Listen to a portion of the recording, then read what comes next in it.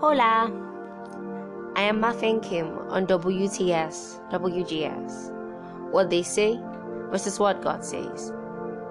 First off, Happy New Year, everyone.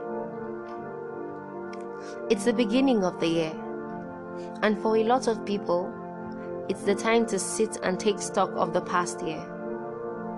Others dust out the list of resolutions for the past year and evaluate what they've achieved and what they failed to achieve.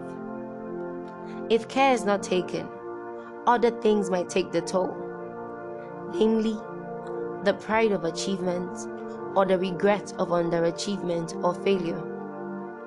Either of these are equally devastating. My pastor always says, success is one of the hardest things to manage. The exciting assurance that usually comes after a win, either big or small, can easily become a stumbling block. How, you may ask? Paul in Philippians chapter 3 from verse 13 says, "Brethren, I count not myself to have apprehended, but this one thing I do, forgetting those things behind, and reaching forth to those things which are before." What is in the past has already occurred. It's what lies ahead that holds potential. So go ahead, celebrate your wins, but don't focus on them, because if you do, it will only serve to weigh you down. Gain the ability to see past each success, to overcome the relaxation that comes with success. Though you won in the past, put it behind you. Meeuve. In verse 14, Paul continues, "I press towards the mark of the high calling in Christ Jesus." If Paul, who was so successful in life and ministry, will look back and say, "I look forward, I press on, I forget the things which are behind me," how much more you? If the person who failed gets a way to get it right, you who has won, get a way to keep it fresh. Luke 5:16 says of Jesus, "And he withdrew himself into the wilderness and prayed." It was his way of doing things, a way of life, not waiting until the day of trouble to begin praying emergency prayers or taking emergency counter steps. If you must go in the next level, there are things you must let go of. Let go of the mindset that kept you at the former level. The second part is the regret that comes with underachievement or failure. When you consider that you failed at a venture or didn't achieve as much as you had planned or imagined.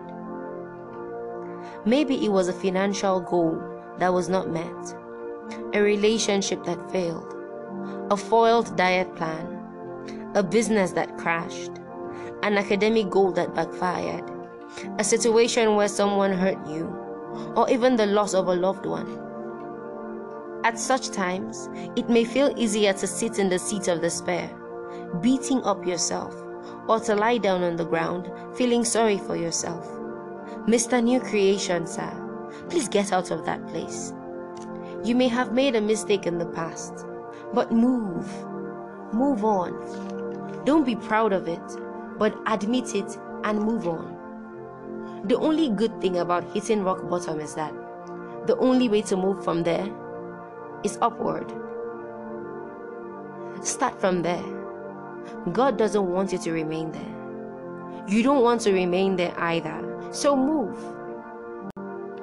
You can't move forward and achieve the desired change if you keep blaming yourself or casting the blame at the feet of someone else.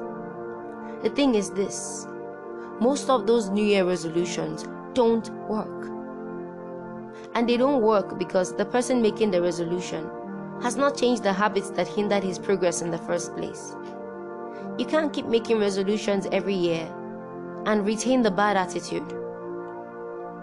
First, you must come to the conclusion that you can win always in life.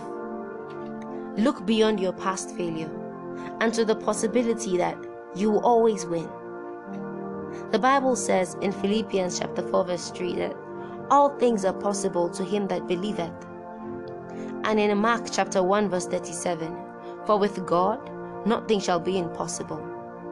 Thus all things are possible with God to him that believes. So your believing it plays a very big role.